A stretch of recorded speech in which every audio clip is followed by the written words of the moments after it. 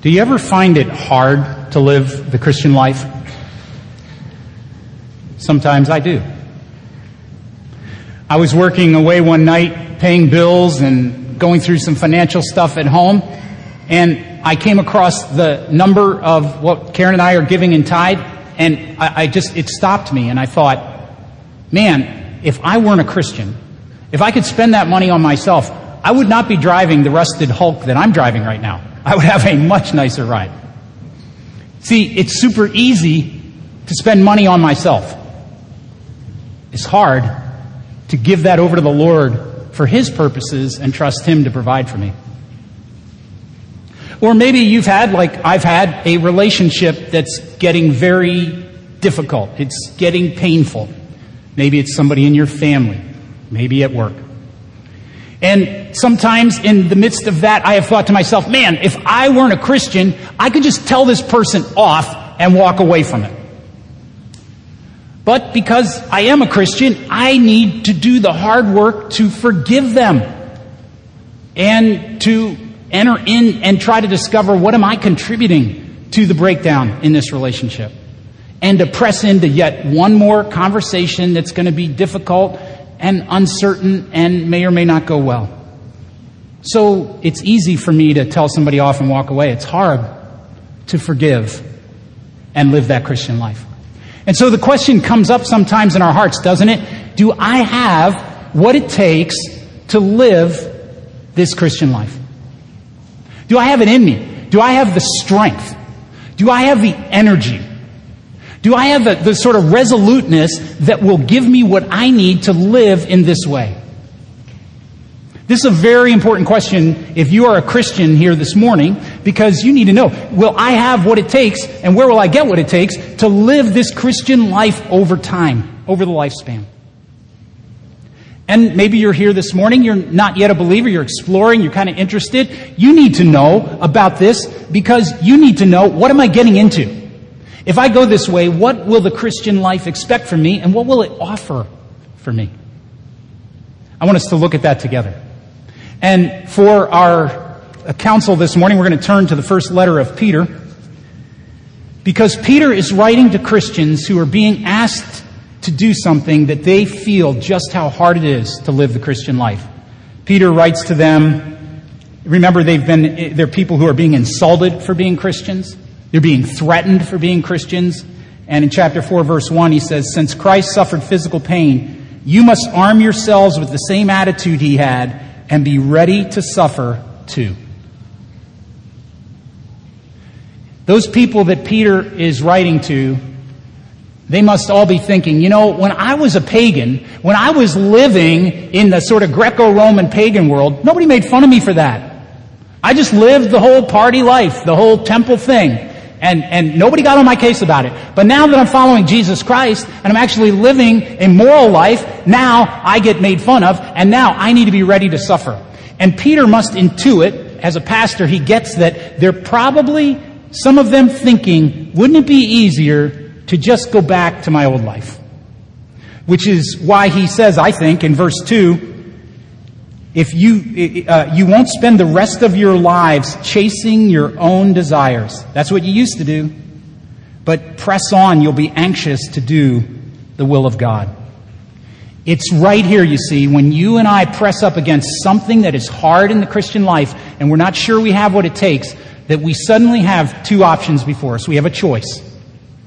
And the choice is this.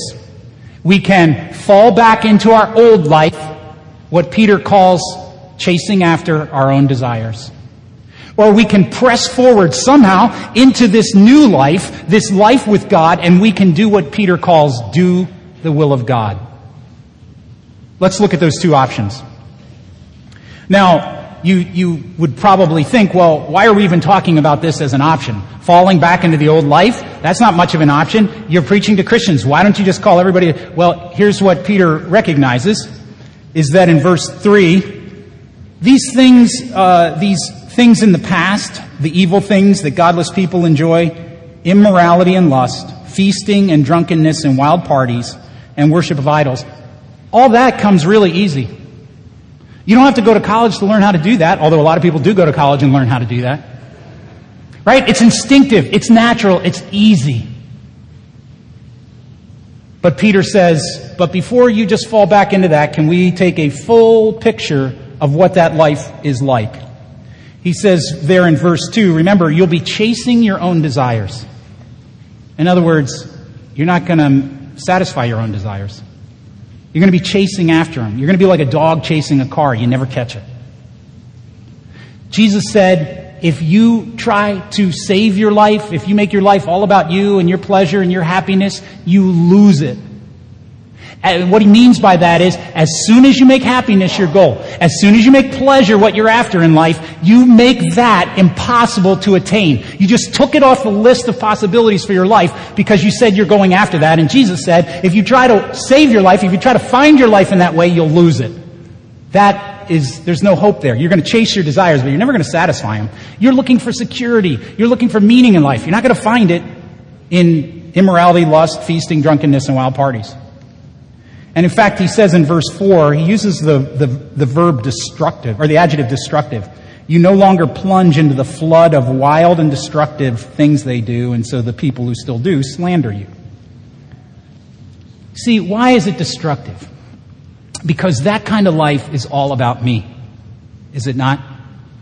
See, like if I meet somebody at a party and I'm living in that kind of lifestyle, I'm not thinking, wow, you seem like an awesome person. How could I invest in your life in some meaningful way? I'm thinking, I wonder what's in this for me at the end of the evening. See, it's all selfish. It's a giving. Instead of a giving life, it's a taking life. Instead of a life of love, it's a life of lust and satisfying my needs. And that destroys people. It destroys the people that you interact with, and it ends up destroying you. And Peter says in verse 5, really, don't kid yourself. Those people who've committed to that life will have to face God, who will judge everyone, both the living and the dead. Now, a God who will judge everyone is not really a God that we believe in here in America. Tom Chavone sitting right here. I remember Tom telling me when he grew up in the Catholic Church back in the 50s and 60s, the priests were very clear. There is a righteous and holy God. There will be a day of judgment. There will be a day when God examines the motives and the actions of every life. And then, as he explained, along came the 70s, and they sent out new priests, and the new priests said, hey, there's a new cool kind of God. And everybody in America believes in the new cool kind of God. We're all like, I'm sure God will grade on the curve. I'm sure that God will revise the SAT so my scores go up. I'm sure that He'll understand that I'm a sinner, so I need an untimed test. I know He'll work it out for me. And we deny the fact that there is a God who will judge. So if you're thinking about this option, wouldn't it be so much easier? Yeah, in a way it would be. Know that it is a godless life that destroys other people and yourself and ends in the judgment of God. Okay, but Peter says there's another option for you. Although it doesn't look like it, you can press into this life and do the will of God. And he shows us that starting in verse 7. He gives us 4 clear commands that are examples of what God's will is for us. 1 per verse. The first one comes in verse 7. He says, be earnest and disciplined in your prayers. In verse 8, show deep love for each other, for love covers a multitude of sins. Okay, so it's pray earnestly, love deeply. Verse 9, share your home cheerfully with those who need a meal or a place to stay. And the last example he gives is in verse 10. Use your spiritual gifts well to serve one another. So could it be any more clear what God's will is? What a life looks like that's doing God's will. You're praying earnestly. You're loving deeply. You're sharing your home cheerfully. And you're using your spiritual gifts to serve one another freely. And you go, yeah, but that's just it. That's hard. To get up and to pray earnestly and with some discipline means I need to manage my schedule. It means I need to get out of bed in the morning. That's hard. I don't like that. The house is cold in the morning. I don't like getting out to a cold house. Right? I haven't had my coffee, and so I stumble around and I can't think. And so that is hard work. Rolling over and staying in bed, easy. See? Or take verse 8, showing deep love to each other and letting it cover over this person's irritatingness, their wrong-headedness, the fact that they don't see something that's so important to you. That's hard. Telling them off and getting them out of your life, actually relatively easy. Okay, how about cheerfully sharing your home? That's hard. I know because we had people into our home last Tuesday. It means you take the load of unfolded laundry and you stuff it in the closet so that when people bring their coats into the room and put them on your bed, they won't see it there, right? That's what it means. That's hard. What's easy is getting into your sweats and watching Netflix. That's easy. Okay, what's hard is using your gifts well to serve one another. What's easy is not stepping out and doing that because your own life's so busy. You don't have the time or energy and you're stressed out and just making life work. You're just trying to keep your head afloat. Okay? So, this is the question, is it not? If we can't go back, how do we go forward when that seems so very hard? And the key is in verse 11. And this is so profound. I think many Christians miss this. And Peter says, don't miss this. Verse 11, he says, okay, here's how all this works. Do you have the gift of speaking? Then speak as though God himself were speaking through you. You go, I don't know if I have the gift of speaking. I don't always know what to say. Peter says, that's okay because God himself will speak through you. See, you'll be speaking, but God's words will be coming through you as well. Do you see that? Okay, so if you'll step out and use your spiritual gift of speaking, God himself will speak through you. And then he gives another great example. He says, do you have the gift of helping others? You go, man, I don't have the energy. Do it with all the strength and energy that God supplies. Who's giving you the strength and energy to do it? God is. So what Peter's saying is, this life is too hard for you to do on your own, but it's easy if God's in you, doing it with you. So it's like, yes, you're serving somebody else, but God's giving you the strength and energy to do it. Yes, you're opening your mouth and saying something that needs to be said, but God is speaking through you. It's this amazing mystical partnership, and I think this is amazing good news. Because what it means is, God's not going to ask you to do anything that he's not going to help you to do. If it's God's will for you, he's going to give you the power to do it. And that changes the whole ballgame right there. Now, this is such an important principle of the Christian life. It's basically life in the Holy Spirit. But it is a little hard to understand, right? Because you're serving, but God's serving through you and giving you energy. You're speaking, but God's speaking through you. That I want to be very clear about what this is like. And I just want to talk to you as a pastor about some things I've learned about this mystical partnership where God lives the Christian life through you and makes it possible. All right, the first thing I just want to share with you is this. When will God give you what you need? Not until you need it. When will God give you what you need? When you need it. Not till then. I don't know if you've had this experience, but I have, where I'm driving over to somebody's house on Saturday to help them move. And as I'm driving there, I'm thinking, I don't know why I'm doing this. I know I should have said no. I need better boundaries. I got a lot of stuff I got to get done today myself. Basically, what am I saying? I don't have the strength and energy that I need to go do this. When do I get the strength and energy? When I pick up the first box. Then, all of a sudden, God is with me, giving me a strength that I didn't know I had. And many times now, I've had this where when I'm driving my van home from helping the person move, I'm actually kind of upbeat. I'm going, that was awesome. I'm really glad that we were able to help that person out. The move went pretty well, and isn't it great that I'm helping them at a time when they really need it? Now, what has just happened? God has said, if you'll step out, if you'll use your gift of helping others, then I'm going to be right there with you, giving you strength and energy. I'm the supplier of that for you. And you were waiting until you had the strength and energy to do it. God's like, no, I'll give it to you when you get there. Now, there are lots of examples of this principle in the Scripture, that God gives us what we need, not until we need it. Look at Luke 12:12. I guess it's not in your bulletin, but I'll read it for you. He's talking to his followers who are going to suffer persecution. When you're brought to trial in the synagogues and before rulers and authorities, don't worry about how to defend yourself or what to say, for the Holy Spirit will teach you when? At that time, what needs to be said. When are you going to have that wisdom from on high, that incontrovertible witness for Jesus Christ when you're under pressure? Are you going to have it beforehand when you think you need it? No. You're going to have it when you need it. You'll get it then. And that's the way all the spiritual gifts, the spiritual life works. There are so many pictures of this in the Bible. When do you get the manna that you're going to need to eat today? That morning. God does not drop refrigerated boxcars of manna that you can live on for 6 months. He gives you what you need when you need it. One of my favorite pictures of this in the Bible is when the people of God, they've been delivered from slavery in Egypt, they come right up to the promised land. They're right there. They're ready to go into the promised land under Joshua's leadership, and there's one thing that's standing in their way: a big river, the Jordan River. And not only it's a big river, it's in flood stage. So the waters are up over the banks, it's raging. If we try to cross that, a lot of people are going to drown. A lot of animals are going to drown. A lot of equipment's going to be ruined.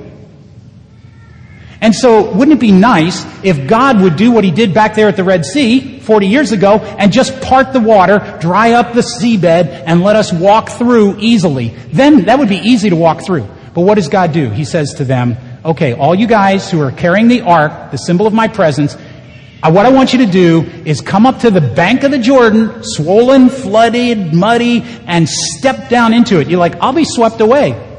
Just try it. When do the waters part of the Jordan so they can go through to the promised land? When they step in. And not until they step in.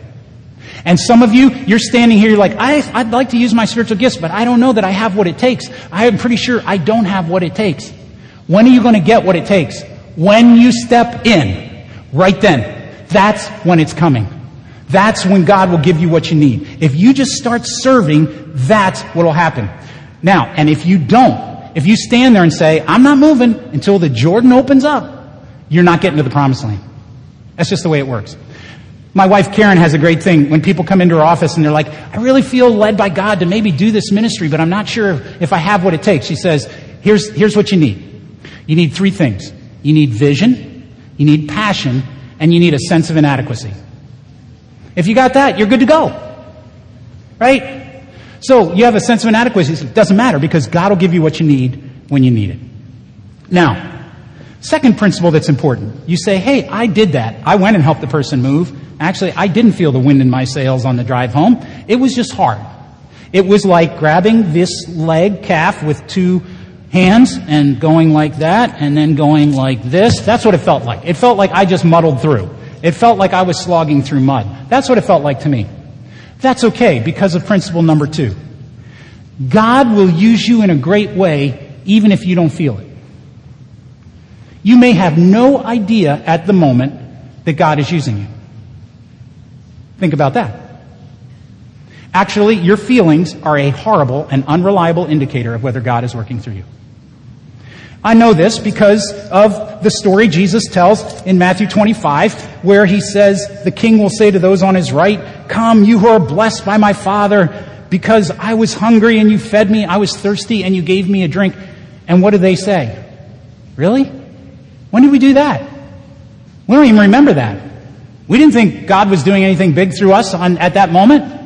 And yet it was an amazing moment when God was at work through them and they received eternal honor for what they just did. You see, God will use you even when you don't know it, when you don't think it, when you have no awareness that He's using you. When my daughter Ann was in 5th grade, her school put together a basketball league for the 5th and 6th grade girls in the school called A League of Our Own. And so she would go to the gym and one day she was playing basketball in a game there, a pickup game, and she put up a shot and it almost went in but fell back off the rim. And John Scheid, who's a member here, I don't see, are you here, John? I don't think I saw him. But anyway, he was a 5th grade teacher in the school and he was a coach there in the gym that day. So he said, good shot, Ann. And Ann turned and looked at him and she goes, but it didn't go in. And he's like, a shot doesn't have to go in to be good. Now, John didn't even think about that. He probably has no idea that I'm using this as an illustration or that it meant something to my daughter. My daughter, 11 years later, is still using that as a daily principle in her life. Don't give in to perfectionism. She's using it with her high school students as she's teaching them. Just go for it and put up the shot.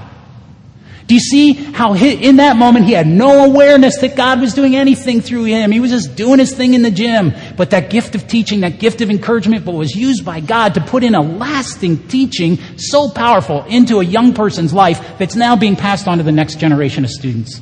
That's how God will use you. And you may have no awareness of that at all. I've heard several times a testimony that goes something like this. The person told me, I said, how'd you come to the Lord? They said, well, I was in college, and this guy on my dorm floor came down and was talking about Jesus one night, and I just let him have it. I said, that is so shallow and silly and blah, blah, blah, and I just totally annihilated him. And then but after he left, he just kind of kept working on me. And I couldn't quite get rid of what he said. And about 3 months later, there was this thing on campus that was for Christians, and I decided maybe I'd go, and I ended up becoming a believer. And I thought, now what about that poor person who took the risk, went down the dorm floor and shared their faith? They walked away going, I'm a loser. I don't know why I stepped out and tried to do the gift of evangelism. I don't know why I took that risk. I thought God was going to meet me and give me the words to say, but obviously He didn't. You know what? He did. God spoke through that person, even though they have no idea. They went away thinking they're a loser and a failure, and they brought that person to Jesus Christ. God will work through us even when we have no idea. And let me just dial that up. Sometimes the fact that you feel lousy as you're serving and stepping out in this way is not only not an indication that God's not using you, it may be an indication that He's going to use you all the more. And I know this because of the practice of my own spiritual gift, the exercise of the gift of teaching or speaking, where there's this thing that one writer calls the death cycle of a sermon. Here's how the death cycle works. And you can apply the same dynamic to whatever gift it is that God has given you. I sit down with the text and I start out with a sense of euphoria. Wow, this is going to be an exciting text. I've never preached this one before. And then I realize, oh my word, I have to really work to humble myself and sit under this text and let it tell me what to say and not me go and tell it what to say. Right? And then I realize I have nothing to say. It doesn't matter if I've had 100 sermons before this and everybody assures me they went well. I can't feel that at that moment. All I feel is, this is going to be horrible. This is going to be the world's worst sermon in the history of the Christian church. I don't even know why I thought I could do this. And then I have to go in and wrestle in prayer against the dark forces of hell that are trying to oppose the proclamation of the gospel. I don't feel awesome so much of the time preparing and delivering messages. But I hang on to Isaiah 55 where God says, my word that goes forth from my mouth will not come back empty-handed. It's going to accomplish everything I sent it to do. So right now you go, I have no energy to open up my house one more time. God will give you that energy, and you may feel horrible setting up and hosting, but God's going to bless that person and make them feel welcome and special. Maybe that's exactly what they needed at that moment in their life, to know that God still cared. Do you see how it works? God will give you what you need when you need it, and He will use you even if you don't even feel it or are aware of it. But there's one thing you must do. Peter says if you have the gift of speaking, you got to speak. If you have the gift of serving, you got to serve. You've got to take that first step and step down into the Jordan, or you'll never cross over into the promised land. Now I have 2 words of application as we wrap up this morning. The first, as I was praying for this message, I did have a sense that there were some folks who the Christian life is very hard for you right now. And because of that, you have actually, in your soul, started to kind of wistfully look back over your shoulder and think, wouldn't it be awesome to go back to that life I used to live? And you're kind of entertaining that idea. Can I just tell you the truth? That kind of self-pity is demonic. It'll take you to places you have no idea how wild and destructive it'll be. It'll destroy you. It'll destroy the people around you. And you'll have to face the judgment of God. But if you will, out of courage and hope, step forward and do the will of God, knowing I can't, but God in me can. I don't have what it takes, but God supplies it, then God will honor you. God will use you in a profound way of which you may not even ever have a full knowledge until the day you walk into heaven and people say, I'm here because of something you did. That's why Peter says, if you'll do that, then everything you do will bring glory to God through Jesus Christ. All glory and power to Him forever and ever. Amen.